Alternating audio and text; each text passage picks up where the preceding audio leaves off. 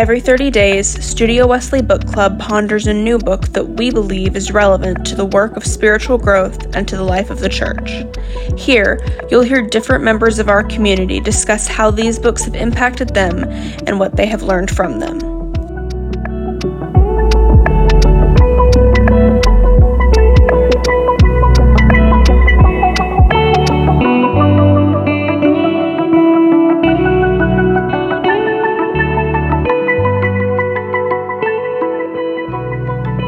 I am Brooke, and you are here for an episode of our book club with talking about the book Act of Faith by Paul Chilcote. I am the Ministry Associate for CCW Campus to City Wesley, and I am here with Neil McMichael, Grace Rogers, and Renard Spence. Hi, everyone. I'm Neil. I am a worship fellow for CCW. And I don't know. Aside from worship, I just do a whole lot of stuff for CCW, but mostly worship stuff. Hello there. I'm Grace Rogers, and I'm an intern at CCW. I just recently started doing the UNF CCW Instagram, so follow that if you're not following it, and all of our other platforms. But yeah, great to be here. Hello, my name is Renard. I am a ministry fellow for Campus to City Wesley, and I go to school at FSCJ, planning to study religion and become a pastor in the United Methodist Church. In my free time, I like to spend time with friends, and I'm a bachelor extraordinaire. I love you all so much, Neil, Grace, and Renard, and I'm really, really grateful that y'all are here right now. So I have prepared a few questions about the book, and I am really excited to hear your answers. Our first question is, Paul Chilcote writes about the dangers of pride and says that we must do everything we can to cultivate humility in ourselves because the pride is the root of so much evil. And I've really found that to be true for myself. I struggle with holding too tightly to my beliefs, even though they're not like fundamentalist beliefs. I still have ideas where I'm like, if this isn't true about God, then like nothing is true. So I'm really challenged to figure out how to apply humility in my own life. And I'm hoping that y'all might help me come up with an answer for that question. My first question, this one is kind of like a 2 parts, 1 question type of question, is it hard for you to have humility in your beliefs? Or does that come easy to you? Like, I know a lot of people who hold their beliefs loosely very easily, and then some people are like me, and I just naturally hold onto things very tightly, even though Jesus tells me to hold them loosely. And what practices do you have to ward off arrogance? Like, is there something that helps you feel looser and your beliefs are more humble? Or are you still working to develop practices like that? And we will start with, I would love to hear your answer to this question, Renard. Your face is on my screen, and I can just like see you thinking about all of this. What was the first question?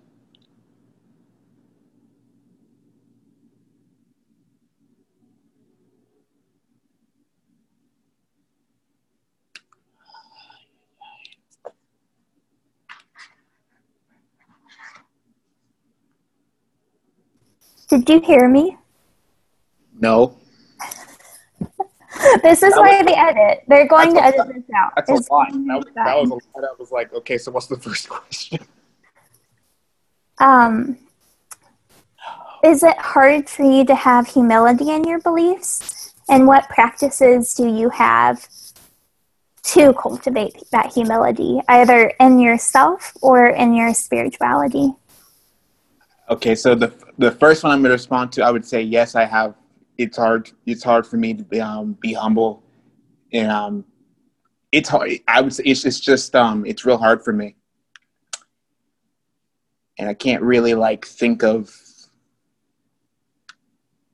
I just think at least it's hard for me because I feel like at least for me, like growing up as Christian, like I always felt like if we believe, if we were to just believe, which I do, I believe, then it would, I would have it like all figured out.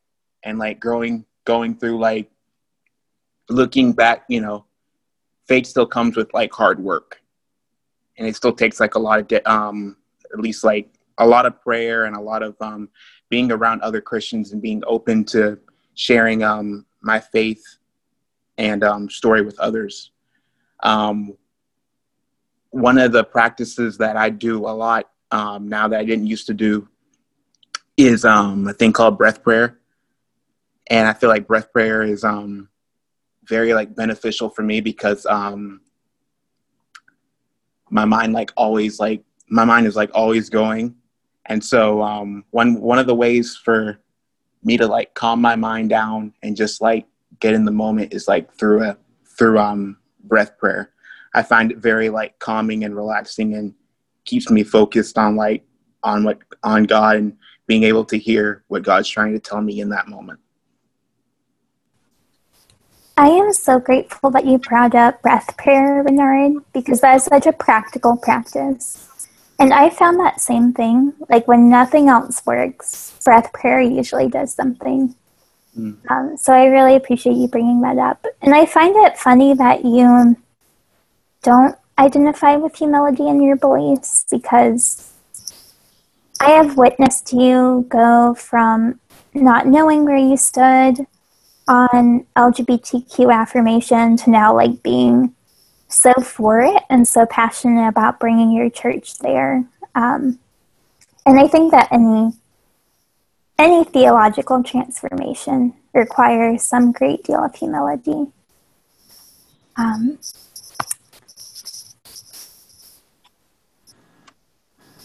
Neil, I am also very curious about your answer to this question.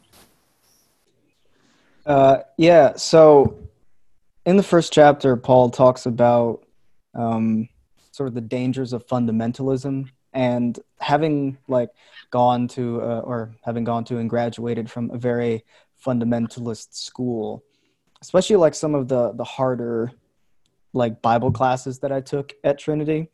Because the standard Bible classes are basically just coaches who gave you really basic questions such as, who did Jesus blind on the road to Damascus? A, Paul. B, LeBron James. C, like brain dead easy that anyone can pass. Basically just a free grade as long as you put in 2% effort.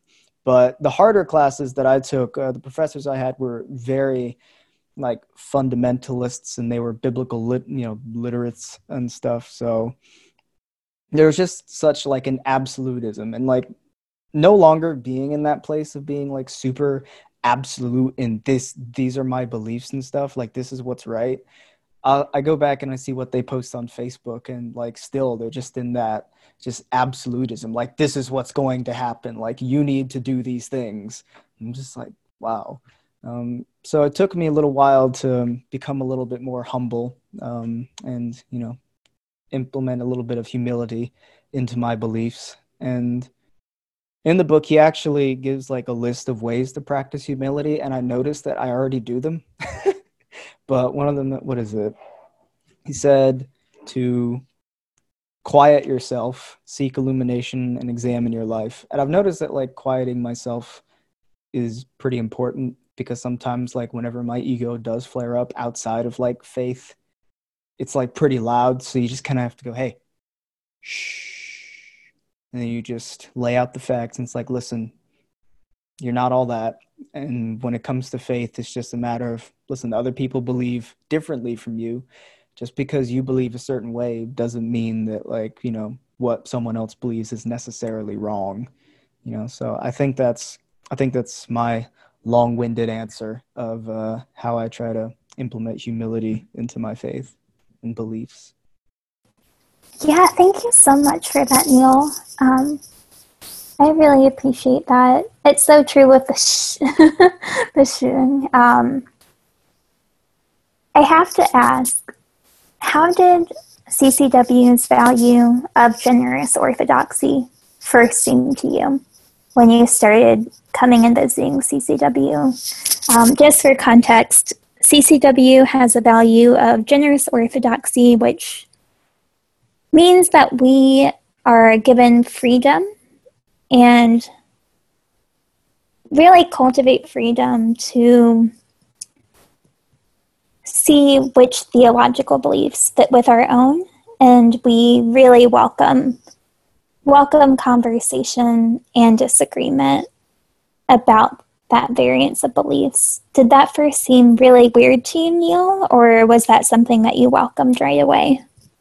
A little bit. It seemed weird, but I didn't necessarily have any pushback towards it. Like, when I first came into CCW, it felt like my whole world was turned upside down. I had never seen or read a liturgy before. Like, they played different music and everything, and just the whole vibe was so, different. But I guess when it came to generous orthodoxy, it felt more liberating, whereas like at Trinity sometimes, especially coming out of it, like I felt like I was just put into a little box. But in the concept of generous orthodoxy, I was just sort of released in a way. I was like, no, you go find out what you believe, because I went on a whole journey to find out what it was I believed, but the problem was I was still trapped in this box of fundamental evangelicalism, so I really couldn't go very far. But, when I came to CCW, it's like it felt like I had a whole world in front of me that I haven't ever seen before. So it took a little bit, but eventually it did impact me in a big way to where I was like, oh, wow, so. Yeah, I really appreciate you sharing that with us, Neil. And Grace, how do you relate to humility in regards to your faith? And do you have any practices or advice for how we can moderate that within ourselves? Yeah, so I'm a 4-wing 3. I tend to put that into most conversations because I'm a 4-wing 3. But I do have a lot of tendencies where like I get really arrogant and I don't recognize that I'm being arrogant. So it's just hard to remember that not everyone is going to agree with me or have the same line of thinking as me. And so I just get really caught up in my own existence, my own line of thinking, that I'll honestly just like forget to consider that other people might think differently, which is kind of crappy, but I'm recognizing it and I'm trying. But also with humility, like it's hard for me to balance like both ends of that spectrum. I'm currently starting classes for my ethics minor and I'm pumped. They're fantastic. They're beautiful. And we're starting off reading Aristotle, and basically he has this thought that each of the like virtues is this like there's this mean measure for each of them, so like average versus like each sides of that could be a vice. So like there's humility, which would be the virtue that you're aiming towards, and then there's the like extent of being arrogant, but then there's also on the other side this thing of like maybe having zero confidence in anything and just being like, oh, my opinion doesn't matter, it's fine. So it's honestly just hard for me to balance that with being overly arrogant. Because then like if I recognize that I'm being too arrogant, then I'll just revert into a state that's like, I need to just not voice things because then I can't overpower anybody and then I can't make anyone feel bad.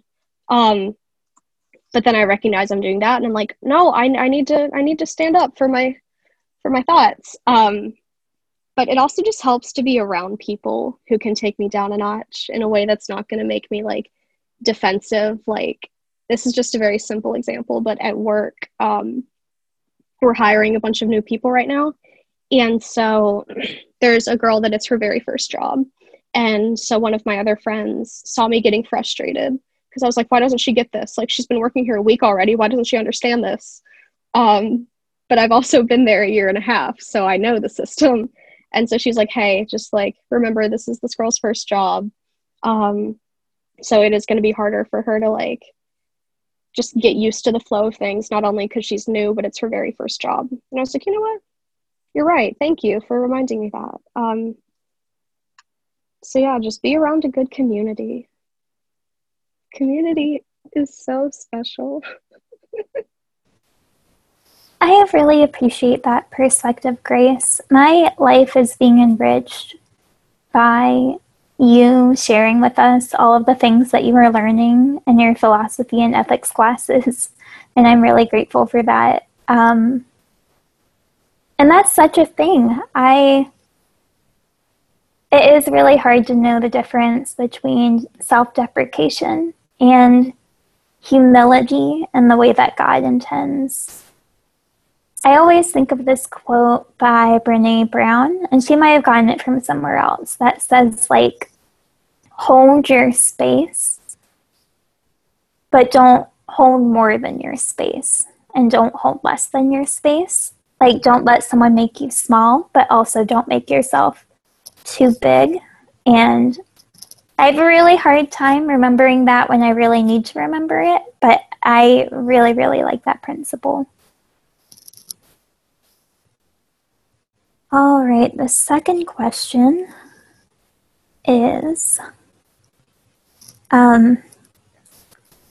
this one, I know that Neil and Bernard, I don't know how much you identify with like social justice stuff, but I know that this was really in my head when I was reading this, so I understand if y'all don't have an answer to this question, but it's still something that if you have thoughts on, I would be interested to hear from them. And maybe you have more thoughts on it because you aren't in the middle of all of that social justice stuff.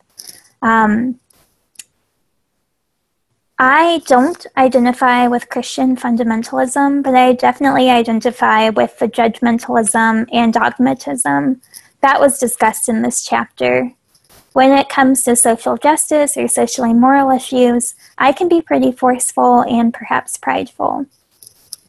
How can we practice humility even in those situations? Because I really struggle with it because I'm like, this is definitely right. Like, it's definitely right to listen to people who have marginalized identities. It's definitely right to create space at the table.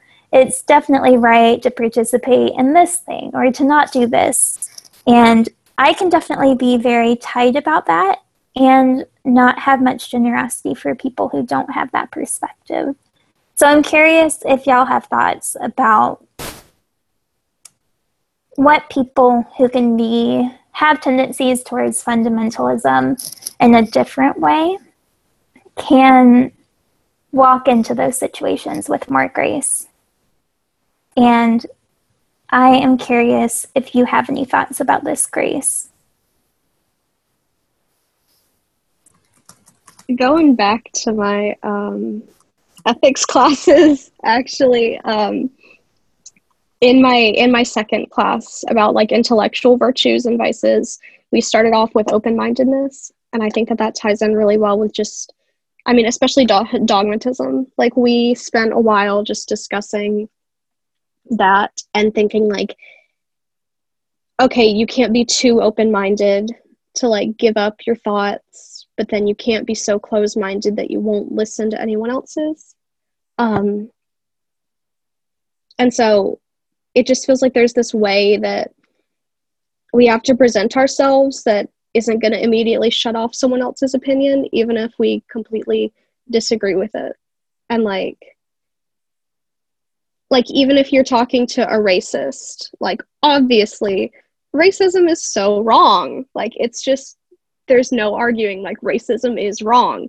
But in that person's mindset, they think they're right. And so you have to, like, enter into a conversation with this person where like you're presenting yourself in a way that isn't going to shut them off.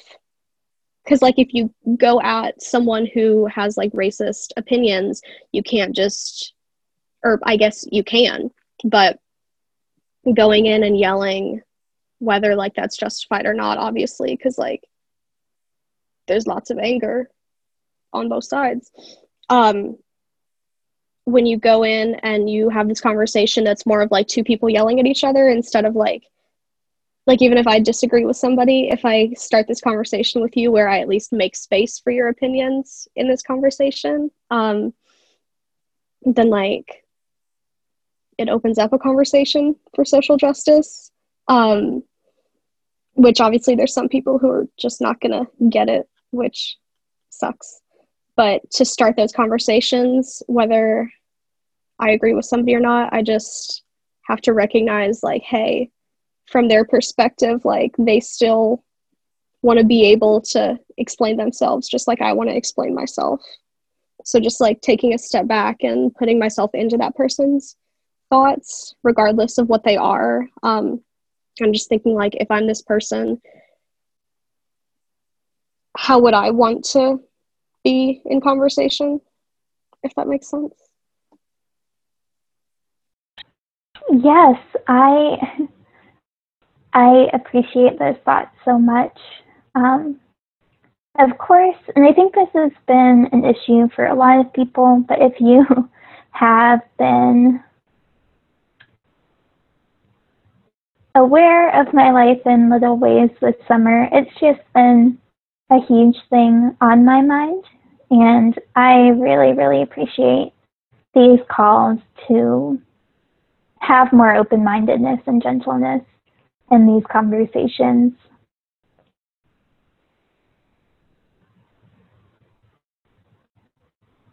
Bernard, did you have any thoughts about this?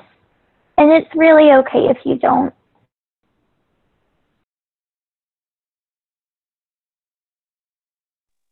In terms of like the idea of like fundamentalism? Yeah, like how can we practice humility even if our fundamentalism and dogmatism and arrogance can come from a place of trying to prevent harm to others in the way that people in social justice circles can tend to do? I guess one way would just, at least for me, would just be like, just to be open and actively listen and, you know, listen to what people have to say. And we have to be willing to like put like our, how can I say this? Put like our stuff that we have against that person aside and like actually, you know, take the time to get to know the person. Yeah, I think that's such good advice, Renard. I have been hanging out with Peter, Peter Patachi, and Peter said that he just keeps challenging himself to ask why in a situation before explaining like why he disagrees with something, to ask why. And I definitely think that's a huge practice of humility. And Neil, you said that you definitely have thoughts about this, and I am so curious to hear what they are. Yeah, so I don't really relate to dogmatism as much. I think maybe when I was younger, I was a bit more dogmatic, but these days I still kind of deal with being a bit judgmental towards other people of like differing beliefs. And to touch on the idea of social justice, like, you know, in the midst of everything going on, like a lot of those Trinity people who are still very much in that bubble, like, you know, grew up in that bubble and they're getting married like within that bubble. You know, they'll just share a lot of things, like a lot of it has been fact checked, you know, to be false or partly false, and they share it like it's absolute gospel. Like, you know, they'll blindly defend the police without even considering that maybe there are at least some things that could be fixed. And it just makes me so mad. Like, I refuse to be one of those people that just starts arguments on Facebooks because I think it's a waste of time. Like, I just won't. But, you know, it makes me mad sometimes. and like, my emotions kind of blind me in a way. But to bring this to something I'm learning in this class of mine called professional selling, which it has this concept when it comes to like dealing with, someone like a potential buyer or something. There's like there's two characteristics that are supposed to make a great salesperson. That's empathy and ego drive. And basically empathy is like the key thing that they talk about is you can understand how someone feels, but you don't have to agree with them. And that is sort of my way of like dealing with people who are, or at least communicating. I shouldn't say dealing. That kind of sounds bad. That's my way of like communicating with people who are of a more like fundamentalist and traditional mindset, is I just try to understand why they believe this way and not actively try to argue with them, or try to like elevate myself in some sort of way. But instead, I just try to talk to them and see why it is they believe, whatever it is we're discussing. And I think that's how I practice humility in those situations. It's just keeping myself calm, not letting anything get out of hand, and basically just having a civil discussion, I suppose. So that's mine. I love that, Neil. There is so much wisdom in that perspective. And it's weird. I just know that I used to be on the other end with social justice issues. Like, I used to be very skeptical of that. And over time, that question of why really changed my perspective. And I've also been that way with Christianity, where there is a point where every answer to Christianity I could have seen as fundamentalism or something that I couldn't incorporate with myself. So I think that practice of humility really can transform our beliefs. And I think that when we hold them loosely and kindly, it can transform our beliefs in a way that's not as scary as we can think when we aren't doing that.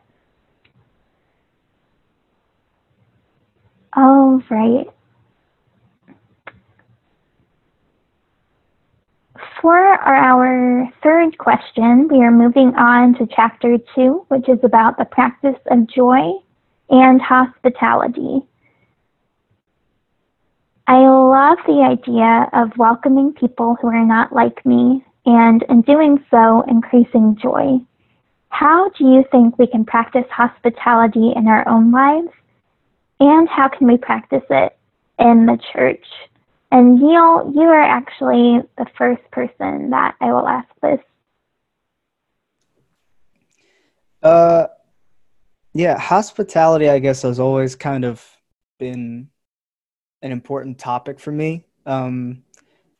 Like, it's important. It was always important to me that like I feel welcome in a space, and CCW is great about that. Just having an open table and letting anybody come in, no judgment at all. Like Niall Horan says, when you're with me, no judgment. You can get that from everyone else. I have to quote at least one song lyric in this. But yeah, no, hospitality is very important for me. It's very important to make everyone like feel welcome and feel like that they have a seat at the table. And once I'm in the space of, okay, I'm comfortable, I'm wanted, I am loved and needed in this space, then I try to do the same for others who are maybe new in that space. Because there's no worse feeling to me than like being in a room full of people but still feeling alone. That's like the worst thing ever. Like, because you just feel like you don't know anyone, maybe no one has come up to you. But yeah, no, just being like hospitable and letting other people in, even if they believe differently than you, I think is just very important and very crucial, especially in a time of social unrest such as this. It's important to just not sit on the other side of the aisle and hurl insults and say whatever at the people on the other side who are yelling back at you. I think it's more important to sort of like meet in the middle and say, hi, let's have a talk over some boba tea. So those are my thoughts on his hospitality. Yeah, that was honestly my thought when I read this chapter. Because I think I think that Paul Chilcote's primary idea with this is like finding people who have a different race or religion or like just this radically different experience of the world. But I read this and I was like, I need to talk to people who don't think like I do. And I think that continually having that open table value of I'm going to sit down, even with people who I don't disagree with, can be a loving and joy-giving thing to do. Grace, I'm curious if you have thoughts on this question of hospitality and how to practice it within ourselves and within the church. Yes.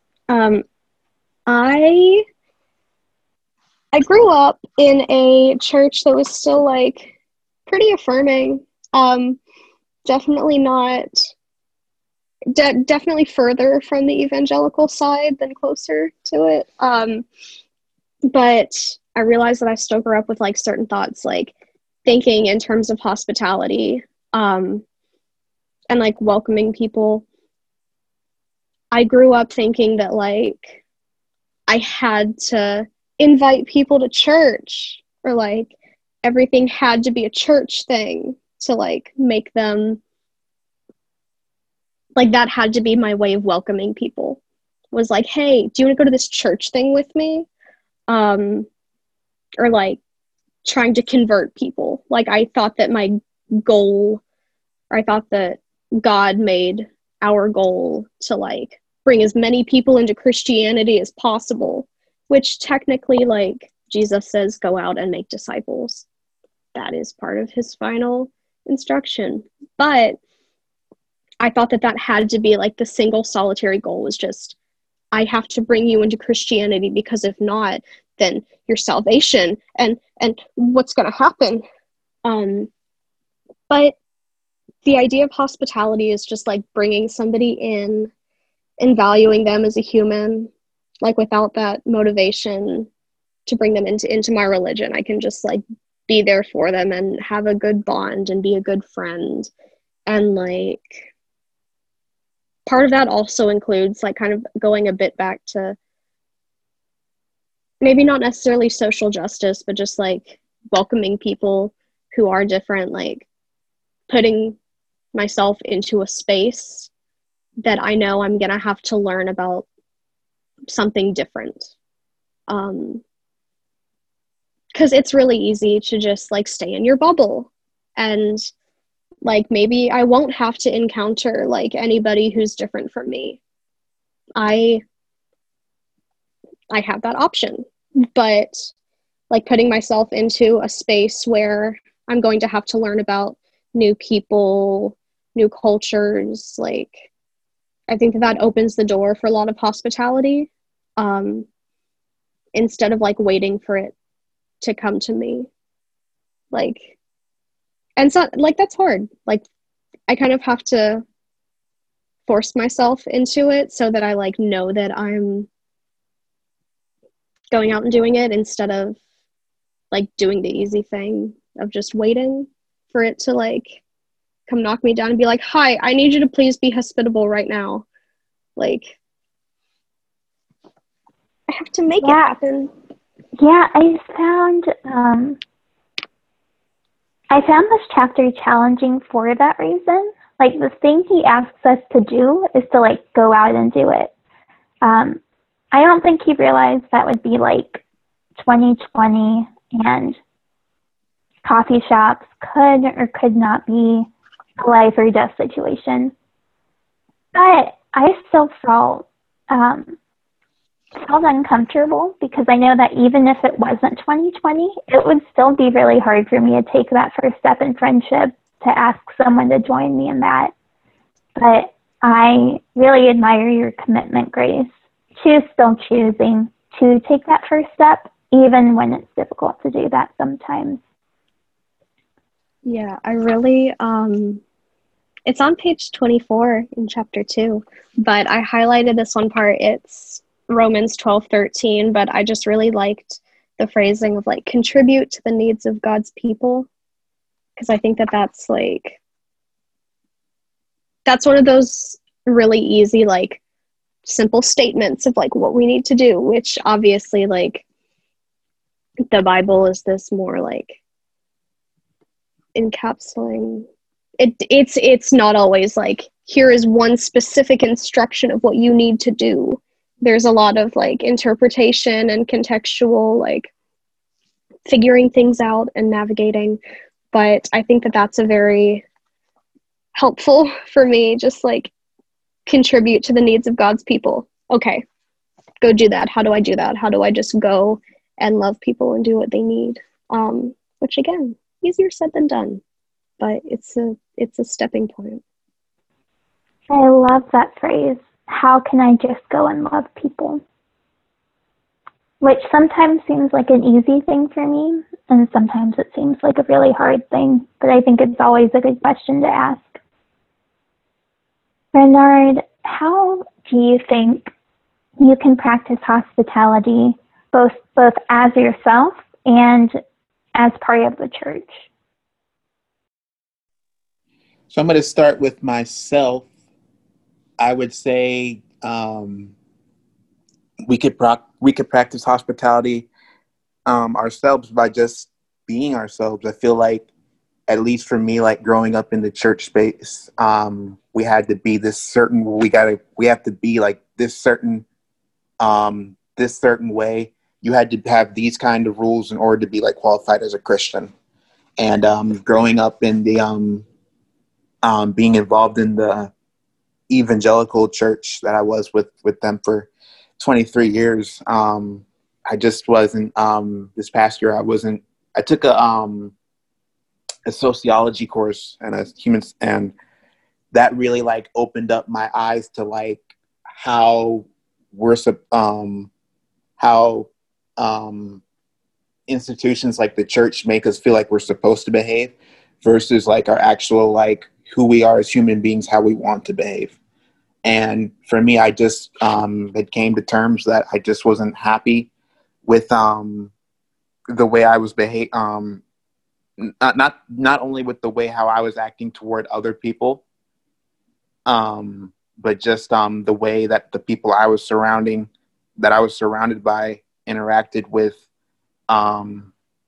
LGBTQ members, and how they treated LGBTQ members, and how they treated other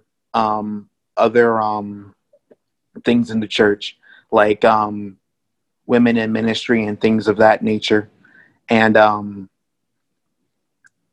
just like coming to terms and realizing that I don't feel like I'm living I'm not living the way I feel like God wants me to live if I'm being held in a cage by an institution such as the church that tells me this is how I'm supposed to live. And I feel like the only way we're able to live out our fullest lives is being that voice of change and busting down, and breaking down the barrier. And I would say, in terms of how what was the second question, Brooke? Yes, how can we practice that as a church? How can we practice hospitality as a church? I feel like in order for us to practice hospitality as a church, we have to be open. We have to be open to change. People are, not everybody's the same. And therefore, by telling us we have to behave a certain way, we can't make that change. So the only way we can change is the only way we can come to change is if we're going to be willing to accept everybody. We have to be willing to accept everybody as who they are in terms of what their stance on the Bible is. Because I feel like at least in my when I was growing up, there's only this one way to interpret the Bible, and not everybody fits that box of that one way of how that institution wants us to interpret the Bible. And until we are willing to, be open to different interpretations of how other people interpret in Bibles based off of their religion, their social class, their sexuality, their race, their gender, all that stuff, we can't be open to change. So I guess you could say, the answer to the question is, how can we, if the question is, how can we practice that in the church? It basically, the question falls back on the church, the question, you asked if it open in the church. The question falls back on the church. The question is, church, are we willing to accept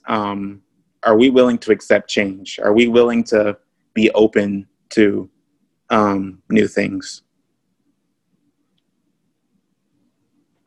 Gosh, Renard, I really love that. And I really love how you're taking what you're learning in sociology and thinking of how you can use that information to encourage the church to be more loving. I think that's such a profound thing. And an act of, like you're saying, letting yourself be changed by what you are learning to love in a deeper way. One of my favorite things about CCW, when people come into CCW and they're asking about our community, I just describe it as like a circle. Like every member of CCW adds this link to the circle. And the person coming into CCW, they will be able to add into CCW and really make us part of like all of the beauty, all that only comes when every person brings forth their heart and their passions and themselves. And I hope that CCW continues to be a place where we are transformed by everyone in it. And I also hope that the church can continually strive to be a community where people who enter into it are both transformed by the love of the community, but also feel welcome to transform it themselves. I feel kind of self-indulgent with my last question because I referenced my own Facebook post, but I do think it's relevant to this conversation. I recently made a Facebook post about Christian nationalism and how valuing one's country over others is far from the way of Jesus. This started a conversation about patriotism and if and how we can practice patriotism while also loving all of our global neighbors. How do you think we can celebrate both patriotism and joy? And do you think there is a way to practice both patriotism and the joy of hospitality? And I'm going to start with Grace. I tend to answer questions like this, but yes and no.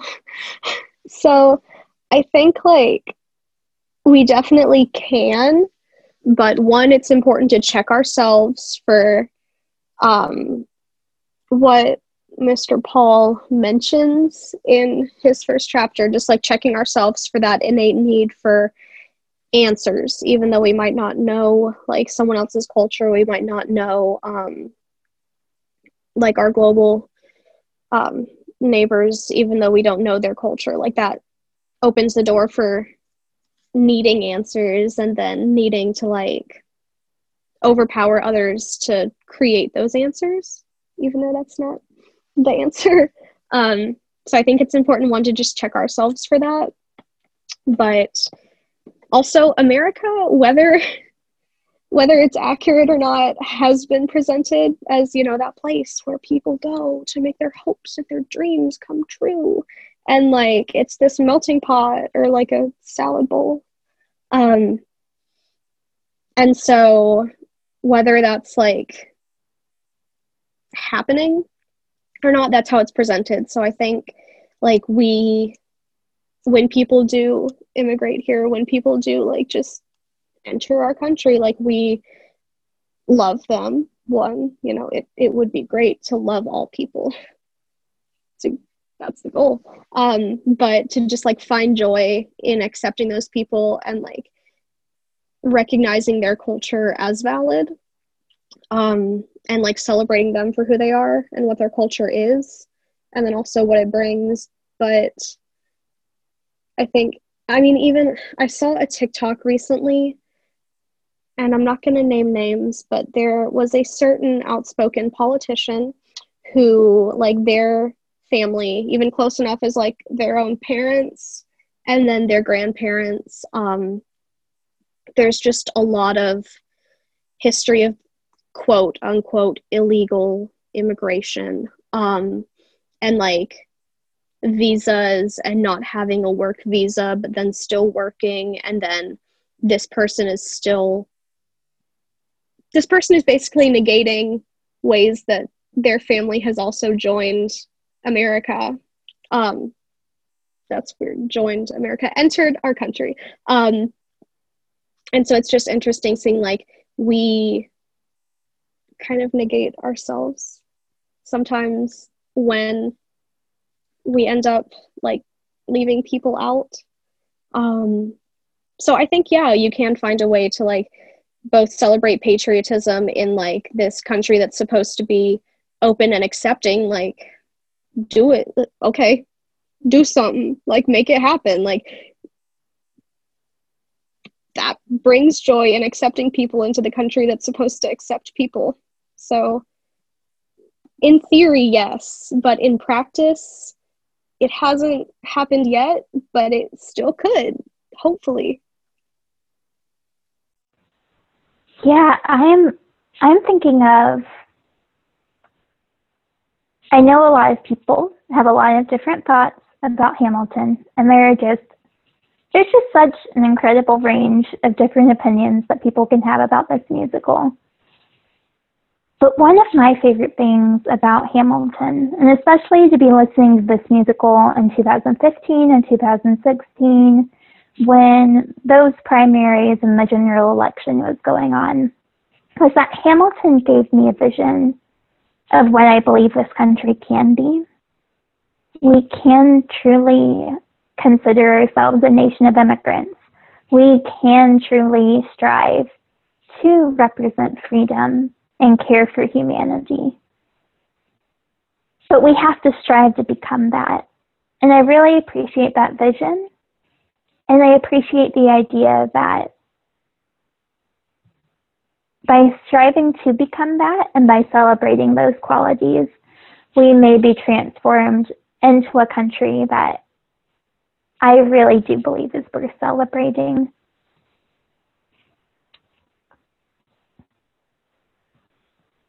Neil, I am wondering if you have any thoughts about this. Yeah, this has been a kind of hot topic in my head.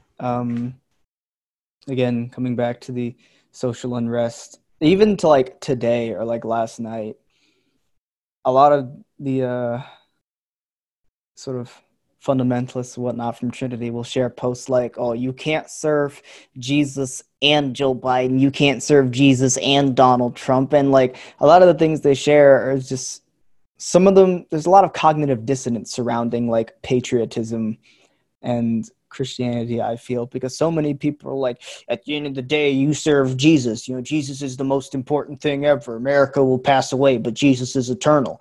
And then they'll also share things like, America is the greatest country ever. Hoorah! You know, saluting the flag and all that, fortunate sun blaring in the background. For me, I am more of a patriot. You know, I think my history teacher once said this best to me. He's like, I am more of a patriot of the idea of America so much, not so much the actual country itself.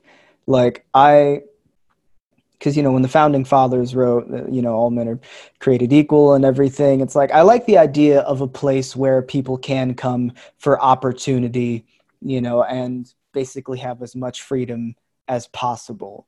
I like the idea that America was founded upon, but of course, the actual America is quite not so good sometimes, you know, back then and as well as today. So I'm more so a fan of like the ideas that I wish America would embody more, that some people just don't see. But I think also there's somewhat of an ignorance that comes with a lot of us who are born and like live here in America, because a lot of us will sort of laugh at the conservatives and whatnot who will say America's the best country ever.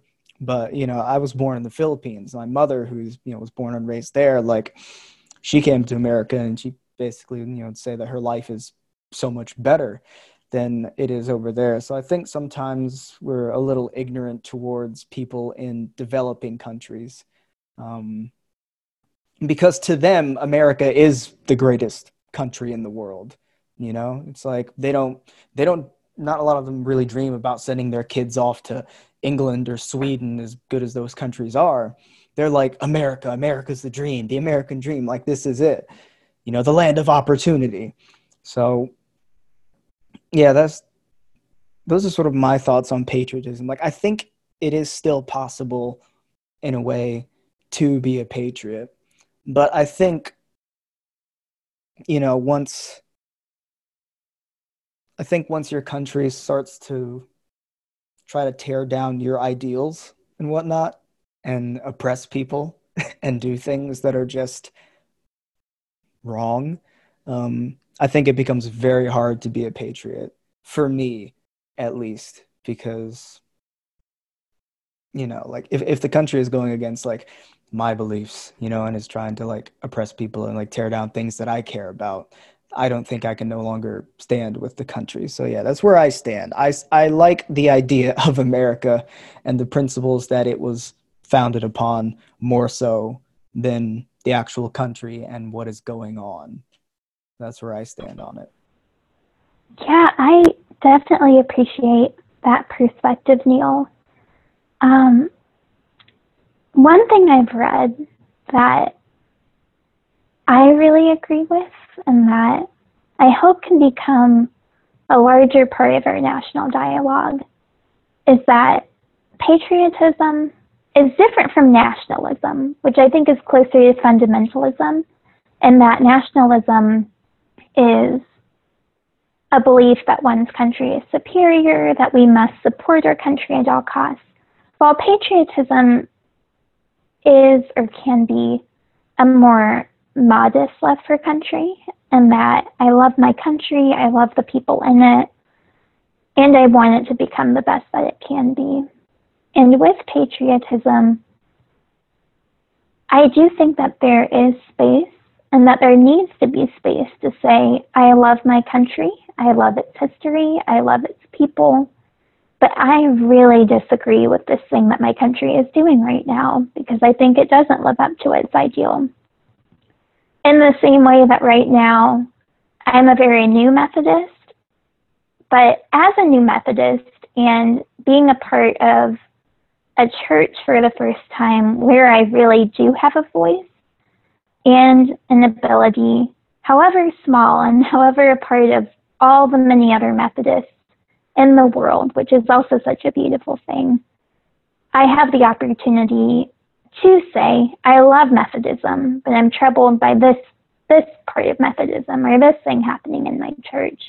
I also think that's available to us in patriotism, where I can say, I'm really, really grateful that I get to be a part of this country with so many different people, and that my family was able to immigrate here, and that because of that, I was able to be born, like I'm able to have this experience, which is remarkable on like the scale of humanity and all of human history.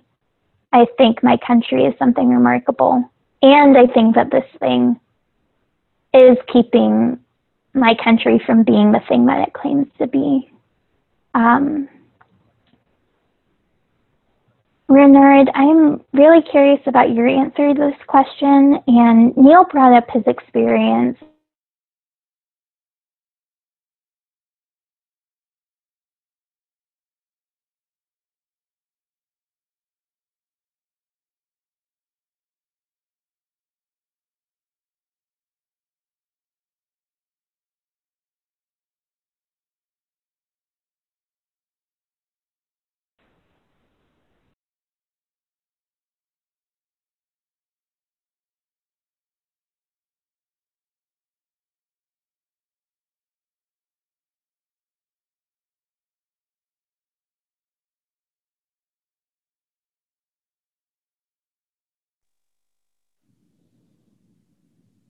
Did you say, what was the question, bro? It's totally okay. And again, I am pretty sure they're very able to cut these things out. The question do you think it is possible to practice both patriotism and hospitality and like the joy of a diverse community? Yeah. Okay, yeah. So let me stop you right there before because these long questions, they're gonna get me confused. So I guess like going like what you said about like with the church, you know, like I said, I've been involved with the Methodist Church for 23 years, and like this, I actually split from my church because I guess you could because like I would call this a patriotism, because I actually like I don't have a problem with I feel like everybody, you know, the Bible can be interpreted in many different ways. And I think the biggest problem that we have here in America with religion is that we feel like everything's supposed to be this one way kind of deal.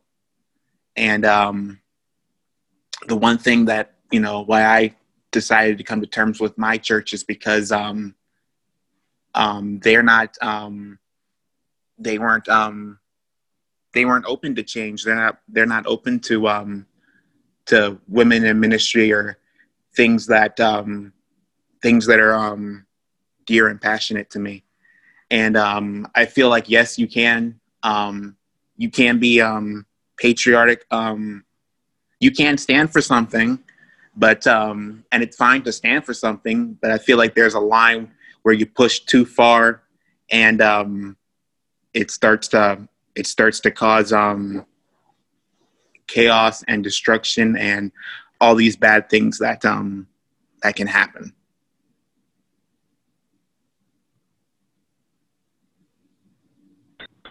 Yeah, it's just so true. And I mentioned before, like I was a part of the Catholic Church, and now I'm a part of the Methodist Church. And I do think Catholicism is complicated. Like, questions are welcome in Catholicism in a way that you might not expect from the outside. But there is this idea of like, it is kind of like royalty. It is kind of like, what's the word? Like an aristocracy? Like, yes, Grace, what's the word? I did that thing where I thought I knew it, but I don't think I know it. I got it. It's like a kingship. Like, I don't have voice in my church really because my priest makes those decisions, and my priest is beholden to the decisions of the bishop, and the bishop is beholden to, and eventually it's like it comes down to what does the Pope say. But there's a lot of top-heavy focus, but not a lot of focus on like my voice and my beliefs as just one person in the church. And I do think that's comparable to kind of like you mentioned, Neil. There are countries where that is the case, where people don't have a voice, where people can't question and make change. And I think that's a really beautiful part of our country that we are allowed to do that. And I think embracing that and questioning not just our country, but ourselves. Why do I believe this? Is my belief from love? Do I support this policy out of love or fear? I think that asking those questions is patriotic and a way of continually promoting a better world. So thank you for sharing that, Renard. And thank you all for being here. I'm so grateful to have spent the past hour with you, Grace, Renard, and Neil. Yes, I love you all, and I'm so, so grateful. We will be back in another episode talking about chapters 3 and 4, and I am very, very excited to be a part of that conversation as well. So thank you all, And yes, please have a beautiful, wonderful day.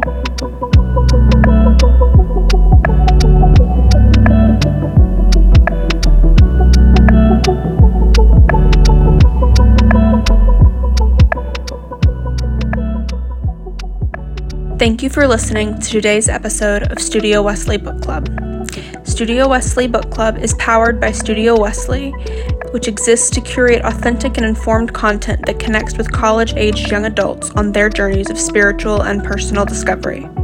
We seek to build a community rooted in faith that values an open, inclusive, and expansive table where all are welcomed, respected, and loved without reservation or exception.